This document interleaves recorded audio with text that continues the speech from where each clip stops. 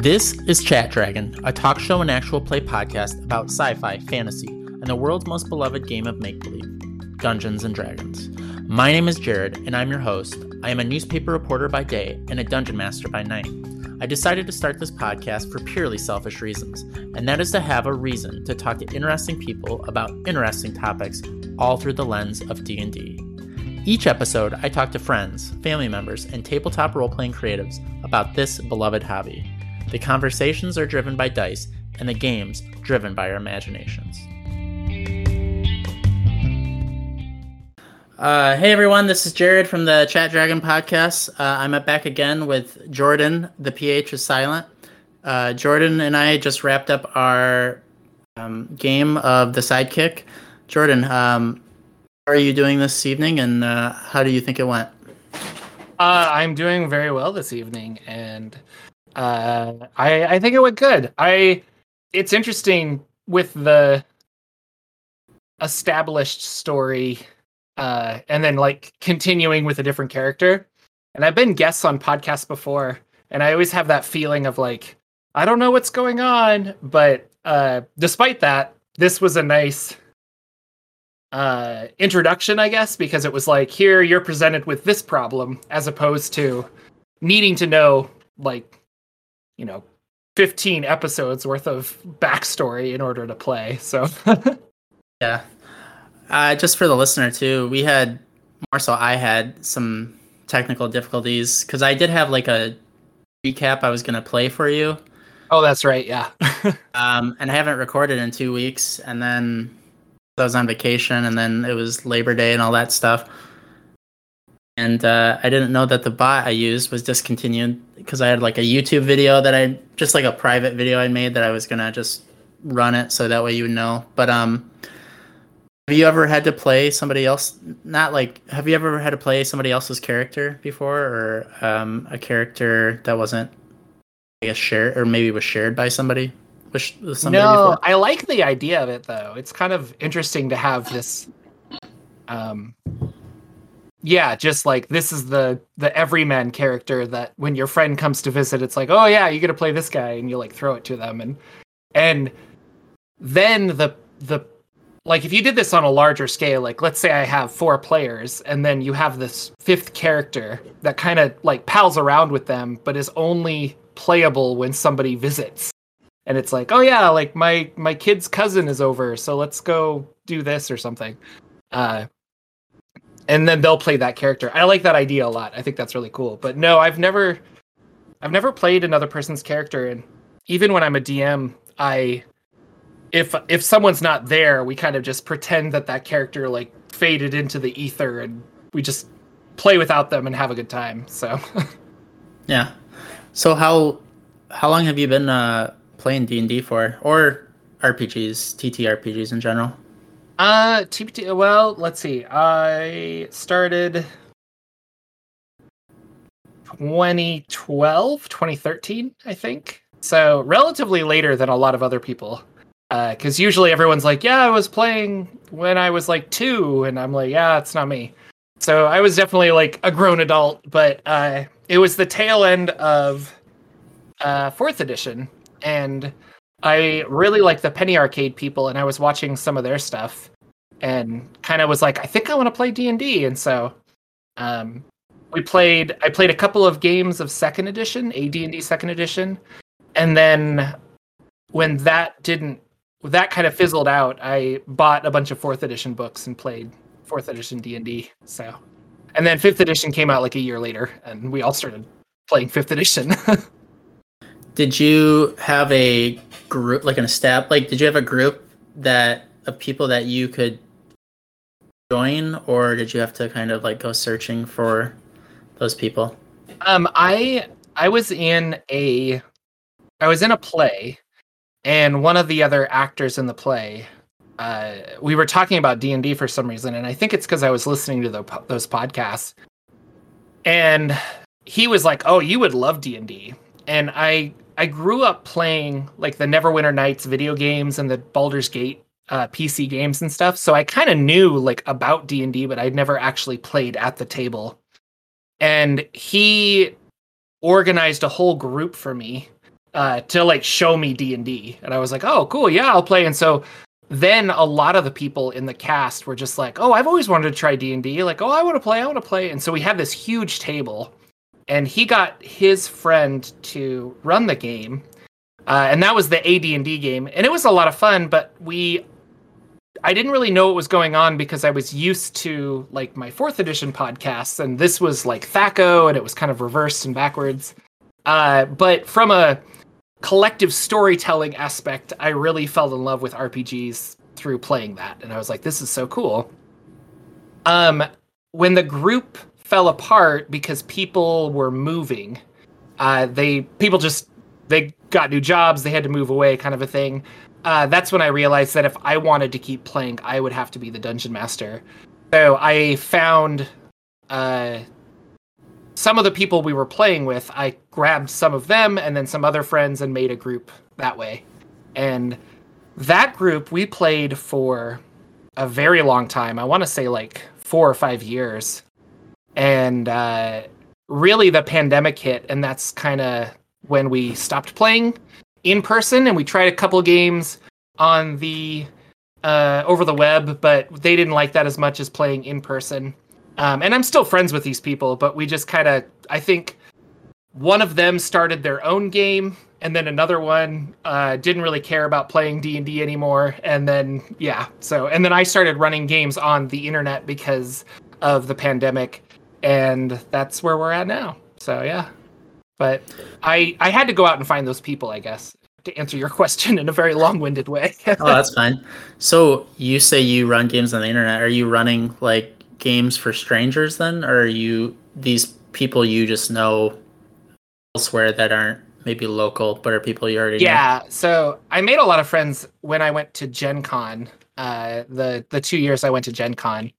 And since then, they were like, hey, we should play D&D. And since then, I organized them in a game. So I ran the old module, Rod of Seven Parts, but I updated it for 5th edition and ran it in the Forgotten Realms. And so that's the online game that I was running during the pandemic. And that has since completed, and I haven't actually ran anything since then until I'm about to start this Dungeon Crawl Classics game up. So cool. So I originally found your YouTube channel because I was interested in. My group that I think we're on pause, but I guess you never know because it's sort of like. But we were playing Curse of Strahd, and the Ravenloft book was coming out, and you were releasing all these videos about the different domains of dread. Mm-hmm. And so that's when I kind of found your channel, because you do all these breakdowns about, I guess, D&D lore. So how did you get in? I guess, how long have you been making videos for, and what got you interested in the lore of D&D specifically? So originally the channel was called Forgotten Realms Explained, and I was just trying to understand the Forgotten Realms because it's a very complex, long history mess of a campaign setting. And I think going forward, this is a tangent, but I think going forward, Wizards of the Coast is trying to make it more accessible, but still have that lore kind of hidden in the background for those who are interested in it. Which I think is a good idea because it was very overwhelming. I was like, oh, I'll run this like Forgotten Realms game. And then as I was like reading it, I'm like, I don't know who these gods are. I don't know who this is. Like, what? And then I would go online and you'd find like dozens of PDFs that have all kinds of information from earlier editions. And then I was like, well, I haven't read the novels. Do I need to read the novels? And so I realized that if I have this problem as a dungeon master, then other people must have this problem too. And so that's why I started the channel, is I was like, I kind of wanted to have a place where people could, if they wanted to Google like what happened to El Terrell before Descent into Avernus, then they could figure that out. And then, or like what's the story behind Zariel? And really just a way to help dungeon masters and to get them kind of inspired to run D&D. Because the more lore I would read and consume, the more ideas I would have for whole campaigns. And I'm like, I'm never going to be able to play this entire campaign in my head that I'm coming up with, but like it's a really cool idea, kind of a story. So the channel is 4 years old. I started in almost 5 years now. I started in 2017. And it was just to kind of wrap my own head around Forgotten Realms lore, because the assumption that I had for myself is that I had to know enough about it in order to run a Forgotten Realms game, or come up with everything on my own. And that seemed even more intimidating than just reading a bunch. So I ended up reading a whole bunch and doing that. I've always been interested in mythology. Growing up, I read a lot of like Greek and Norse myths and stuff, and Egyptian myths. So this felt like the next logical step, I guess.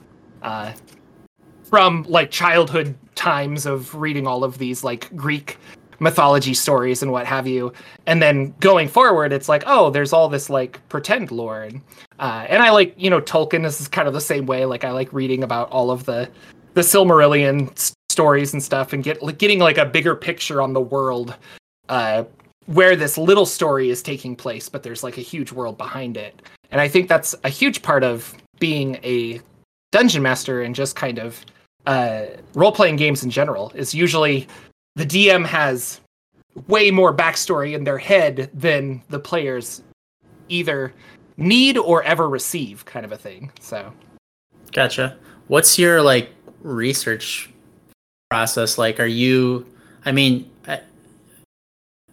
has it, I'm guessing it's evolved since you started the channel. Are you reading novels? Are you reading, all these PDFs, or are you buying old reprints or the old books and reading through those of the campaign settings? Yeah, in order to make everything accessible, I wanted to put references to where I got my information. So if somebody is like, oh, that's intriguing, I want to like go get it, they could go and buy it. So I started linking. Drive-Thru RPG has like most of, between that and the DM's Guild, which is the same company, they have most of the old PDFs for sale. And they're not terribly expensive. So if you're interested in a subject, you can go buy a PDF and read it. So it's a lot of PDF reading. I didn't necessarily want to cover novels because that's like a whole different genre. Or not genre, but like it's a whole different medium. And there are people out there that want to read the books and want to be surprised by the books and want to enjoy those stories. And I don't necessarily want to be the guy that's like, let me spoil this book for you so that you don't have to read it. And also, those stories don't matter to your game. Like whatever's happening in Chult with the Ring of Winter and blah, blah, blah, like that doesn't matter to your game because those aren't your characters. And I'm a big advocate that like you're the heroes in the realms, and maybe you do meet like Drizzt, but like you're not meeting Drizzt from the novels who has saved the world 10 times over. You're just kind of like, oh, you're that drow I've heard about or something. So everything that I do for the most part is there's probably like some problem. Like somebody will call me out. They'll be like, actually, in episode 320, you did this. But for the most part, I try to just stick with campaign setting material or adventures. So if there was a novel and an adventure tie-in, that's where I would also kind of cover the novel. But for the most part, it's just like, because of this adventure, we've established that this happens, and because of this, this happens. Gotcha. Yeah. And then as like Ravenloft and stuff came out, I started getting excited about all the Domains of Dread. And then I was like buying old PDFs for that and reading through them and like, oh, this would make an interesting book or an interesting video. And at this point, I have a really long list of people who have asked questions or just through my reading, I'm like, oh, that would make an interesting video, and I'll write down a page number. And nowadays, I just go to that list and kind of look at it, and I'm like, oh yeah, I want to do that one. So I don't think I'll ever run out because there's just so much to cover if I want to. Whether that's a video that someone wants to watch, that's another story. But like, there's lots of stuff to cover if I want to. I guess I want to circle back to Ravenloft eventually, but I'm kind of wondering, like, how long does a video take from like research to completion? Are you churning these out every week, or are you banking? Like, how? I guess are you? Because it seems like reading all those PDFs would take a long time. Like I read a lot, but I can't get through a campaign setting in a week probably. So yeah, and take notes or whatever. So a lot of times you're just reading so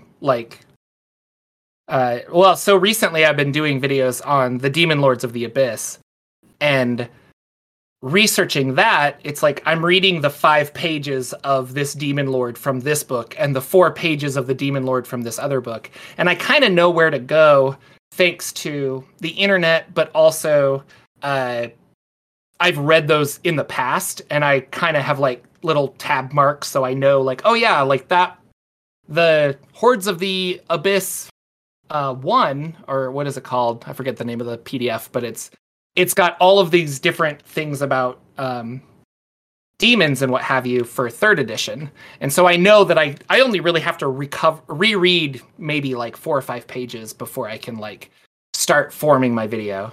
But to answer your question, it's about a week. And it's not like an everyday process, but it's a little like I have an hour here, or I have 30 minutes here, and I'll read a little and I'll write a little. And then eventually I'll hammer out an actual script, and I'll read it out loud a few times to make sure that I think it sounds good and I'm getting the points across that I want. And then filming it and filming it and then editing it take about a day or 2 as well, depending on how complex I want to make stuff. So, gotcha. I imagine if you're working from home, you probably, like for this podcast, I take a break, 10-minute break or something, and then I'm just chopping up, audio. And I imagine that's kind of you just using those. Sometimes, yeah. My lunch break, especially, I'll just like switch computers and then start finishing editing and things like that. Like that's what I did today, as I was editing a video on my lunch break. So. Gotcha. So, talking about Ravenloft, was there any domains of Dread that didn't make it into the newest book that you were looking forward to seeing that didn't get there? Good question. And there were, but I can't remember specifically because it's just been a while. Man, I don't know. Now I want to go. Yeah, I'm sorry, I don't have a good answer for that. I need to like really think about it because I haven't touched Ravenloft in a long time. And then when the Van Richten's Guide came out, I was going to do a comparison of the two because they changed a lot of things. But I really like the Frankenstein monster one, and they kept that. And I really like Dementa Lu, and they kept that. So I think all the ones that I really enjoyed researching, they kept. I want to say that there was one that they just straight up got rid of, but they like merged it into another domain of Dread to kind of like, these don't really need to be two separate things, and they kind of just put them in together. But I can't remember it off the top of my head. Sorry. Gotcha. What's been like? Is there like a setting that you've really come to like from it, doing your research, but there's yet to be a book to come out?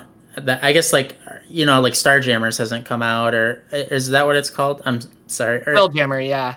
Spelljammer. I'm sorry. I'm thinking of the X-Men. I think Starjammers is an X-Men thing. But like Spelljammers or like some of these other campaigns that maybe you've done videos for, are there any that you are looking forward to coming out that haven't yet? Or yeah. So the fun thing though is the more I research these, the more I realize that it's very easy to update it for 5th edition. Like if you want to play with the 5th edition rule set, then do. And I would love a Spelljammer book for 5th edition. Like, I think that would be a lot of fun because I like the world and I like the lore, and I think universe hopping is really interesting. That being said, after I did a whole video series on Spelljammer, like when I finished, I was like, this is really doable because a lot of the monsters that you need, mind flayers and other stuff, like you have those. And then you start thinking like, well, I need ship mechanics. Well, they had those in Ghosts of Saltmarsh, and they have ship mechanics in this, and you can kind of just adapt them for being in space. Like, you don't really need that. And then after I made that series, I got invited to a Discord where people are actively playing 5th edition, 5th edition Spelljammer. And they got together and formed this Discord as a resource for other people who want to run 5th edition Spelljammer. So it's really easy. And so I would encourage you to do that. Like, we don't necessarily need to wait for Wizards of the Coast to make this campaign setting. That being said, I really truly do love Spelljammer. Not to like talk it up to death, but I think it's a lot of fun. And I like the harshness of Dark Sun and the history of Dark Sun. And I've been reading a lot of Dark Sun lately, and I think that would be fun. But also, just an expansion on the Planescape setting would be kind of fun, too. To have, like, solidified mechanics about Mechanus or Hades or the Nine Hells and things like that. So we really understand, like, well, what does it mean to be there? Like, I know what it meant to be there in 2nd edition, but, like, if I'm a lawful character in a chaotic plane, what does that do to me? And it would be interesting to have mechanics for that. So, gotcha.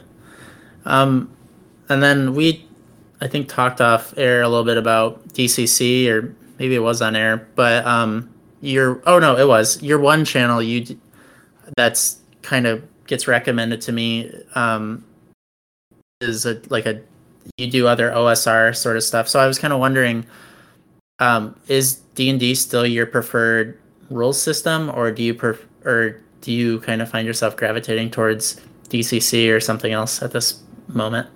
I think the more I played D&D, I was like, man, this is the perfect system. Like, why would you want to play anything else?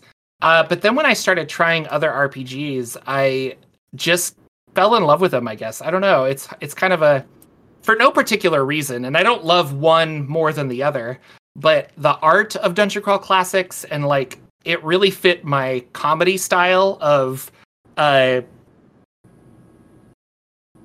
odd things can happen in Dungeon Crawl Classics, and it's all because of, like, random chance, because they have a lot of tables. Like, if you crit, you roll this table. If you crit fail, you roll this table. If your spell goes wrong, you roll on this table. And it can do really interesting things where now your character is permanently missing an arm, or now your character has tentacles for legs. And that's something that D&D 5th edition won't do, because a lot of players don't like that their characters can be forever changed in that way. They want to be forever changed for the better. They don't necessarily want to, like, oh, you were burned with acid or something, and now your charisma is down 5 points. They would be like, well, I don't like that at all. And that's not part of the 5th edition design set, because through playtesting, Wizards of the Coast realized that people want to feel like heroes. So there's different systems for different styles of play, and I feel that Dungeon Crawl Classics really affects, or really tells to my style of play. Like, I think that's fun, and it's not necessarily for everybody. That being said, there's certain systems that I would love to use to tell a certain story. I don't know if that kind of makes sense. There is a OSR. It's a system neutral campaign setting called Hot Springs Island that I ran using 5th edition back in the day. And because of the way 5th edition is set up, my players had a lot of fun, and I learned a lot playing Hot Springs Island, but it didn't have the like, I don't know, scary connection of being lost in a jungle that I wanted it to have. And now I'm going to rerun it with Dungeon Crawl Classics, and I'm going to see, like, how is this different? How is this better? Literally the same setting, but just a different rule set. Will my experience be that much different, or will it be the same? Not going to jump off of 5th edition anytime soon. Like, I really like Dungeons & Dragons as a whole, and it's so influential for every other RPG that has come out. And I don't know, I think it's just the right story, because I want to run an all-drow game set in the Underdark, and if I do that, I definitely want to use Dungeons & Dragons 5th edition. I don't think I would want to try and make some weird OSR system make it kind of work in its own way, but I like the idea of if my party needs to be heroes, then yeah, let them be heroes. And I'm playing in a 5th edition game right now, and I've ran many 5th edition games, so it's not like, I think a lot of people want me to say that DCC is better, but I don't necessarily think that. I think it's just a different game. So it's a game I definitely want to try to play, and I'm kind of wondering though, since I'm kind of like this forever DM at this point, how do you successfully run a DCC game? There's so many tables and stuff to keep track of. Do you just have a bookmark, every little thing bookmarked, or you running it off a PDF? Like, how do you suggest running a game? Yeah, I would, so for players, I would make pre-generated characters. And if you go to Purple Sorcerer's Grimoire, they partnered with Goodman Games, and you can make your own characters there. So you can generate a character with all the spells, with all the stats, with everything else, and then print out those character sheets. So you're literally, all your player needs is that, and it has all of the information in it for them. So that's a good way to start from players. As far as being a judge or a dungeon master for DCC, there are a lot of tables. You kind of become familiar with it the more you play, but I think any new RPG, you're going to stumble the first like 4 to 5 sessions, because you're going to be like, wait, what is that rule? How do we do this? But don't sweat it. Like, if you can play D&D, you can definitely play DCC. Like, you roll a D20, you see if you hit, you do damage. And it's less out there than it is from, or I should say, it's very adjacent to Dungeons & Dragons as opposed to other games that I've played, like Kids on Bikes or Invisible Sun or Numenera and things like that, where you're like, oh, this is really different, you know? So I think of the first couple of games that I played, I printed off a lot of those pages. So like the critical hit pages and stuff, you have the PDF, so I printed off a couple of those pages. And then I would just keep them in a binder. So I'm like, oh, I know that I just have to open that binder and flip to like page 3. And that's my critical hit table. So. Gotcha. So I guess next part of the show is I like to kind of have my guests kind of answer some random questions. So they're just it's random for me. It's random for you. Do you have your D20 ready? I do. Yeah. So if I could have you roll a D20, I have a dice table in front of me, and I'll tell me what the question's going to be. I rolled a 2. All right. So 2, what is the last thing you looked up on the internet? The last thing, I think Kickstarters. I've got a lot of that I've backed lately because it seems everybody's making Kickstarters right now for tabletop RPGs. So I was checking that right before I came in to do this podcast because I think I got a notification that one of them like finished funding, and so I was like, oh. What's are there any that have you intrigued or excited or? Yeah. So Exalted Funeral, they make a lot of OSR stuff, the old school Renaissance, which is like rehacking D&D to make it more fun. And they are publishing a system neutral book on fantasy plants. So it's like an herbologist book. And I'm a big fan of books like that because they can be in-game, like magic items that you can then hand your players a physical book. And they can take that book and be like, oh, cool. And so that book will have a bunch of illustrations of plants, both real and fantasy, and then what you can do with those plants. So if you harvest X, Y, and Z, you could make a poison, or you could make a cure, or you could do other things. And so it's kind of like a way for certain classes to add alchemist on top of it. but you have those players that get really excited about having like that book, and they're like, oh my gosh, like, and they'll flip through it and be like, yeah, so if we can just find this, then I can complete my potion. And I don't know exactly if it'll work like that. It's a Kickstarter, but they're advertising it like that, and it looks really cool. Are you aware of any other, I guess, like RPG prop books or artifacts that you can give to players? Like, doesn't Hot Spring Island have something you can? Okay. Yeah, Hot Springs Island has it's 2 books, and one of them is The Dark of Hot Springs Island, and that is the book for the Dungeon Master. But there's also a field guide to Hot Spring Island, which is an in-game book that they can find. And so when your players find this in-game book, you can hand them the real book, which is really cool.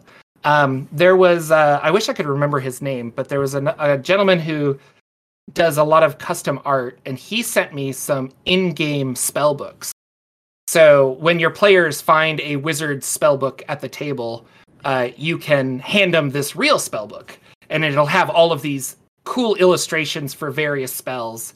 And I thought that was kind of fun to show them, like, here's a book that has all these conjuration spells, or here's this. And so you'll get a book that has like 20 spells in it or something. That same guy did a Demonomicon kind of book that had all this information on various demons. And so for 5th edition, your players could be like, oh yeah, that demon has this much hit points. Like, I know because of this. And maybe you as a dungeon master don't necessarily want your players to know that, but I think they'll think that's really cool, you know, when they have that book to reference during a fight. So when you're DMing, do you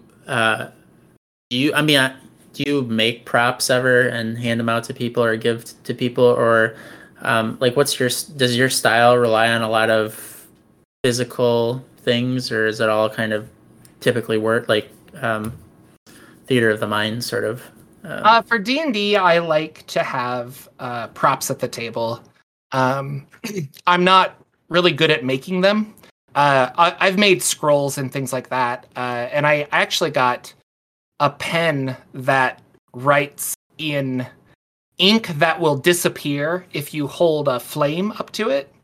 Cool. So little things like that. Like, I've done puzzles and stuff like that, but I genuinely like to give my players physical things. It's kind of expensive, though, to like buy a bunch of stuff that you're going to use literally once, because then they'll know the trick and you don't get to use it on that group of players anymore. But I'll occasionally buy puzzle boxes, and then if my players can actually crack the puzzle box, then they get the piece of information on the inside, and I think that's fun.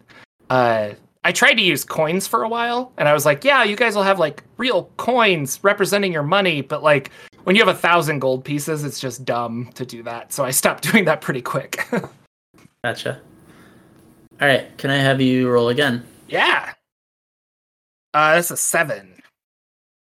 7 is what battle in a campaign has been most memorable to your character. So I don't know, have you played a character recently or lately, or or maybe this question's not relevant to you, I don't know. No, I have a tiefling wizard named Joshe that I played for I played for a campaign, and I was talking with the DM during character creation that I really wanted to be like a follower of Tiamat. And I'm not overtly evil, but like I'm definitely greedy and selfish. And so the character was very like, if it's going to benefit him the most, he's going to do it. And we got to the final battle and we took out the big bad guy. And then I was up there kind of like studying his ancient sigils and what have you. And then I realized that they were doing a ritual that was like in a communion with Tiamat. And so I asked my DM, I'm like, okay, like if I know this is Tiamat, I would like to finish this and actually talk to Tiamat and commune with her. And he allowed me to do that. And then I offered up some like insane magical item as like a sacrifice to her. And she bestowed me power, and I ended up disappearing. And that's how we ended the campaign. So they were just like, you were a traitor the whole time? And the idea is that Jordan has lost that character, which is fine. But if we ever return to that campaign, Josh A is going to be the villain. And I thought that that's a really cool way to end it. Like, if those characters ever come back, it's like, oh yeah, Josh A the Wizard, he palled around with you, and now he's like that jerk that is like bringing Tiamat into the world or something. So cool. All right, can I have you roll again? That was a 2 again. Natural 20. Okay. What weird thing do you have nostalgia for? Doesn't have to be D&D, it could be anything. Like my cousin, he collects retro electronics, things that nobody uses anymore. That's fun. Yeah. Gosh, I think well, now that you said electronics, I definitely think of Linux and hacking. Like early 90s Jordan was like wanting to dial into computers, and I just that whole like computer hacking thing was so cool. And I never did it. I never really understood how, and it probably wasn't like as cool as I thought it was, and I just watched Sneakers too much, or the movie Hackers or something. But to this day, I still like to run Linux and play around with it. And I have so yeah, I don't know. I think that's like kind of my nostalgia. Like I like that, and I still play around with Linux to this day because it gives me that nostalgia feeling. So gotcha. Were you ever like? Did you ever read like William Gibson, like Neuromancer, and that sort of stuff? Snow Crash and all stuff like that. I liked it. Yeah. Cool. Fun stuff. So do you do like any sort of programming or like? Yeah, I went to college for programming, but after 1 year, I just was like, I don't think this is for me. Like, I just didn't really. And maybe it was like my professors, or it wasn't the right thing, but I definitely went a more creative approach in college instead of like a coding kind of one. I dabble in code now and then. I'm trying to teach myself Python when I have free time, which is never. But I think it's cool. Like, I like what you can do with coding and things like that. But as far as like Linux, there's a lot of things. Like, I enjoy that it's open source, and the idea that not that it's free, but that you have a whole community that wants to make it better, and they want to make it better because they just like it, as opposed to I want to make this better to turn a profit. And I think that's just really cool. And so I've always been interested in this idea that we're like constantly trying to make this product better for no reason other than making it really like better. And then when somebody makes it worse, they all get upset with that person. Like, why would you do that? We pull that out and we're going to make it better. And so, yeah. That's cool. I read an article a while ago. I think it was kind of like explaining, like, I think people hear the word Linux and they have no idea what it's used for. Cause most people have like a Windows or a Mac computer. And it was kind of talking about how, Linux is used in the background of all these things, like your Tesla, if you have a Tesla, if you can afford one. It's like all the electronics and stuff all run on Linux. Like and Boeing planes and stuff. Like like so many things. All those cloud servers run Linux, yeah. Mm-hmm. So it's sort of like the preferred operating system for all that stuff. So did you ever get into like the cyberpunk RPG at all since you're... Yeah. It's funny though. I don't know. Like, I think we were going to try a Cyberpunk 2020 game. Cause I have a lot of the the PDFs, and make it kind of Matrixy, but I never really got into that. I love those books and stuff. And, my co-host for the Saturday Morning D&D show podcast, he really loves Cyberpunk. And so he was thinking of running a Cyberpunk like one shot or something for us, but it never happened. So I don't know. But for the most part, I don't know. I really like fantasy, and I've read a little bit of like Starfinder and stuff, but it doesn't have the same draw for me as a pure fantasy game. Like at the end of the day, I just really like being a wizard. I think that's fun. So. Gotcha. I was listening to or watching your Saturday morning show, and I think co-host said he was in Michigan. I don't know if I'm from Michigan. That's where I'm recording from. So how did you, and you're on Mountain Time. I don't know what state you're in, but how did you, I guess, guys find each other if you guys aren't in the same state?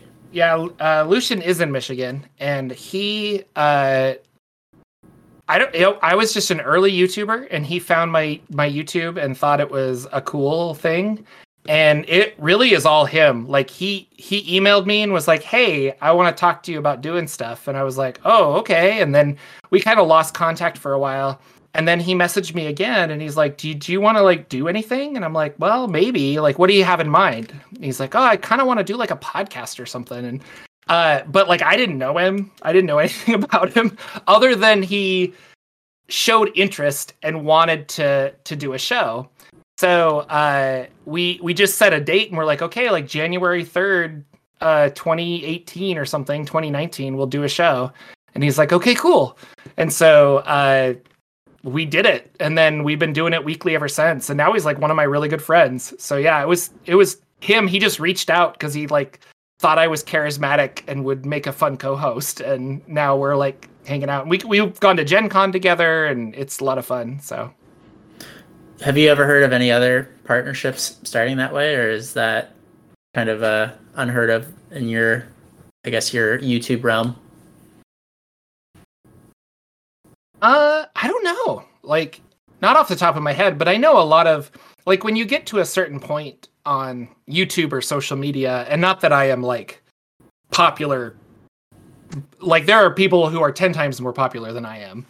But you'll start seeing people who I've been watching Bob the World Builder Bob. He's another YouTuber, and I just really like his videos. I'm like, I think you're doing really awesome. And I messaged him a couple days ago because he's also a YouTuber. We're both doing D&D stuff, and it's just like, hey, I think your channel's cool. You seem really cool. We should work on something together, or hey, I just want to say you're awesome, kind of a thing. So as far as like long-term partnerships, I don't know. Me and Lucian might be like, and Lucian does. I mean, he has a YouTube channel, but like I don't think he actively uploads to it or anything. So it strictly is like for him, it's just the podcast. But I don't know. I think it's cool, and I think you can meet a lot of cool people that way. So. Cool. You just got to reach out sometimes. Gotcha. Well, I'm going to roll the dice for a question and we'll see. And then that'll probably be it for the evening if that works for you. Sure. So I rolled a 16. And I guess this question is, what gives you inspiration? Oh, man. Everything. Like, I recently got into Magic the Gathering because of the Forgotten Realms set, and I found myself going over and just kind of like picking up like 4 or 5 cards and laying them down and then making a D&D game out of that.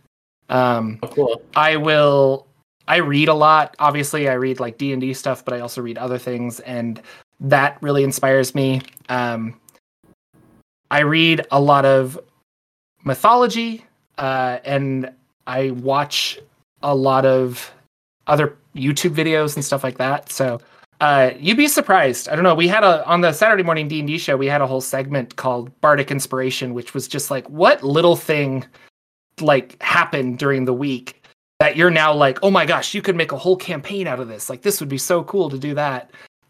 So you just kind of have to stop and let yourself think sometimes, you know. But I definitely would say like movies and books, comic books, all kinds of stuff. I just seem to get really excited when I read really good art, and I want to like contribute and do something cool like that as well. So, is there something you've read recently that's really got you like fired up to do whatever? I mean, it could be something in your D&D games or in your personal life or side project or whatever. Yeah, I am reading these old zines, and I say old, but they're only like 3 years old, called Wormskin.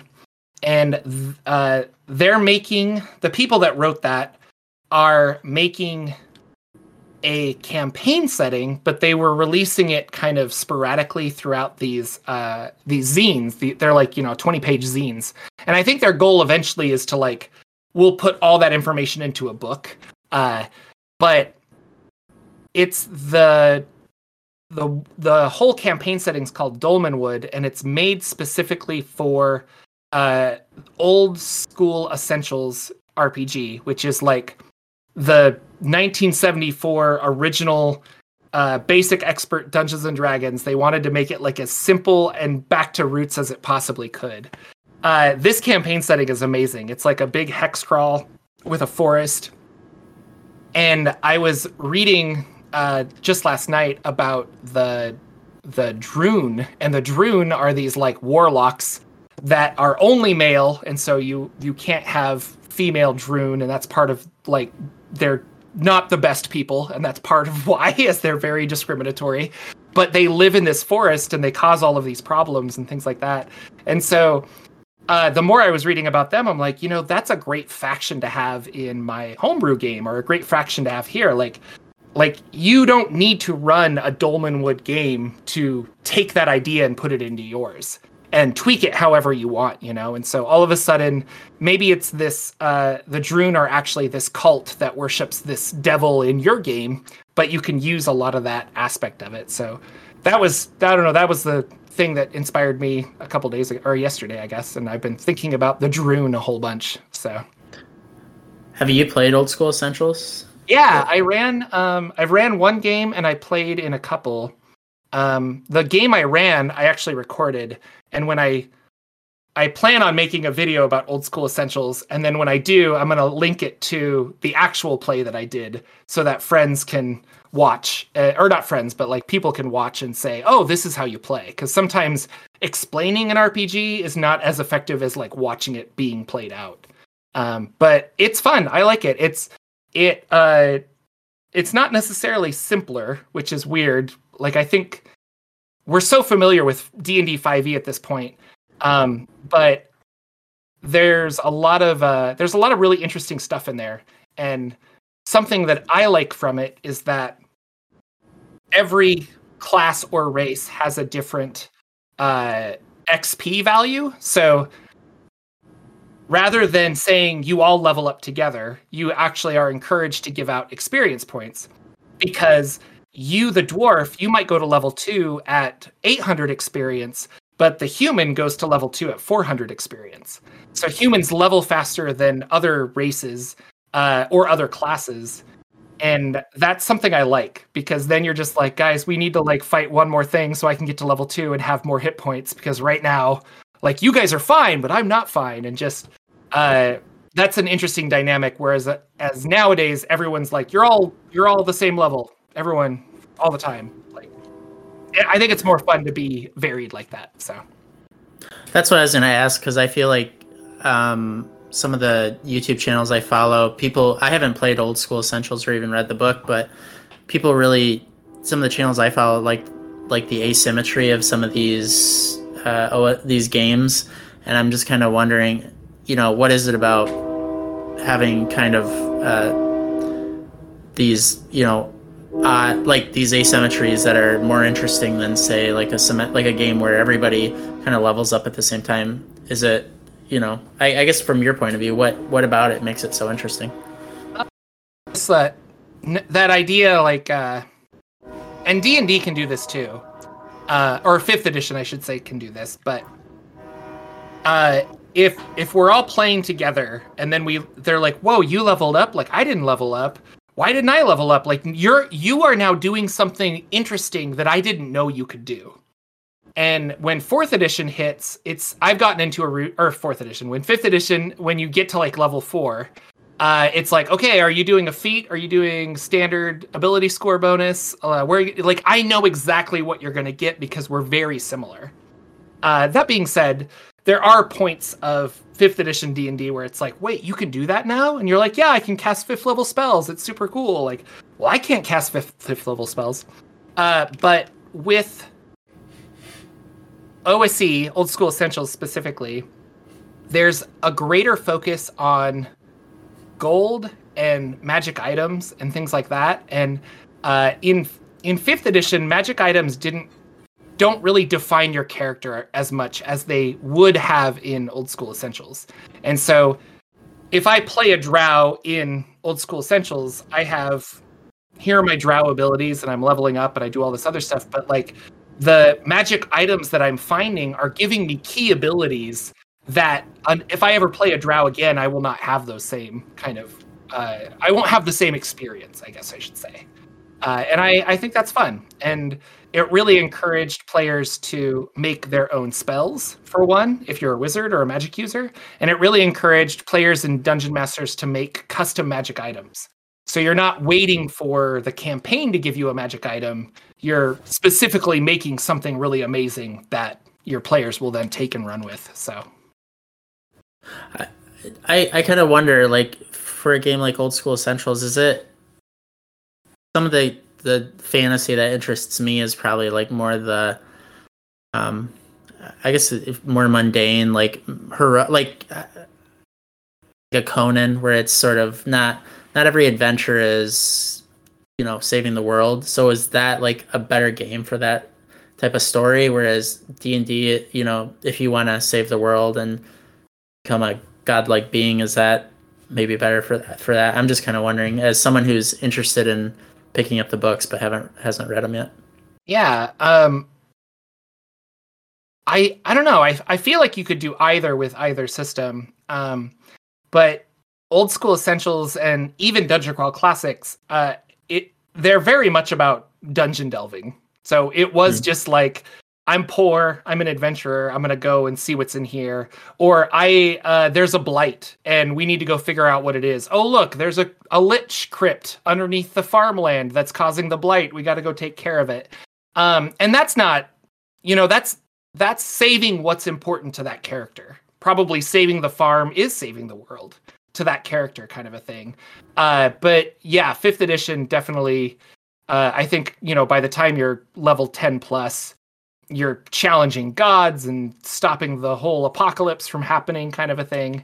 And I don't want to say you can't do that with Old School Essentials, but you know, the max level for Old School Essentials and Dungeon Crawl Classics is around 10. You know, some characters might go to 12, some characters stop at 8, but you're not the like amazing powerhouse that you are as a 20th level barbarian that can barely take any damage and do crazy things. So Gotcha.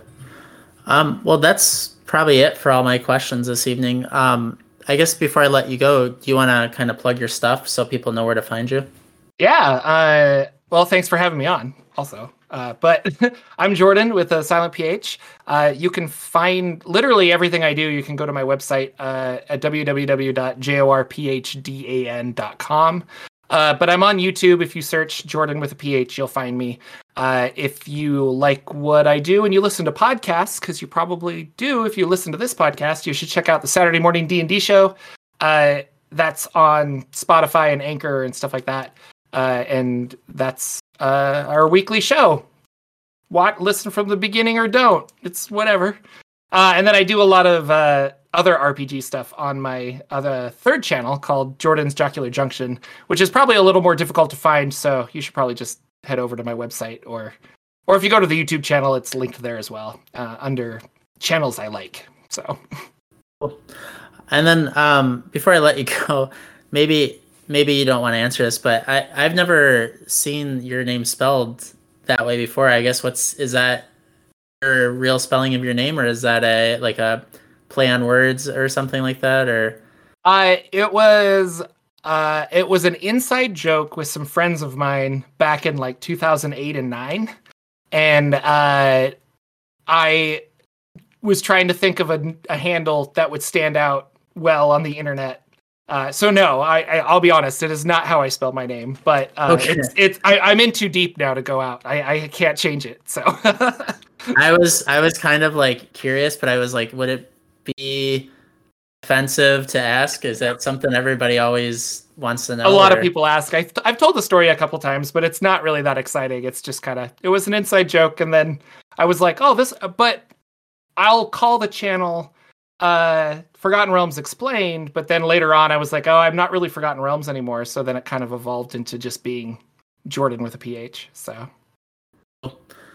awesome. Well, thank you so much. This is Jared from the Chat Dragon podcast. You can subscribe or don't. It doesn't really matter. I'm going to keep making the episodes either way. So thank you. Thanks again, Jordan. I really appreciate you coming on. You're welcome. Thanks so much.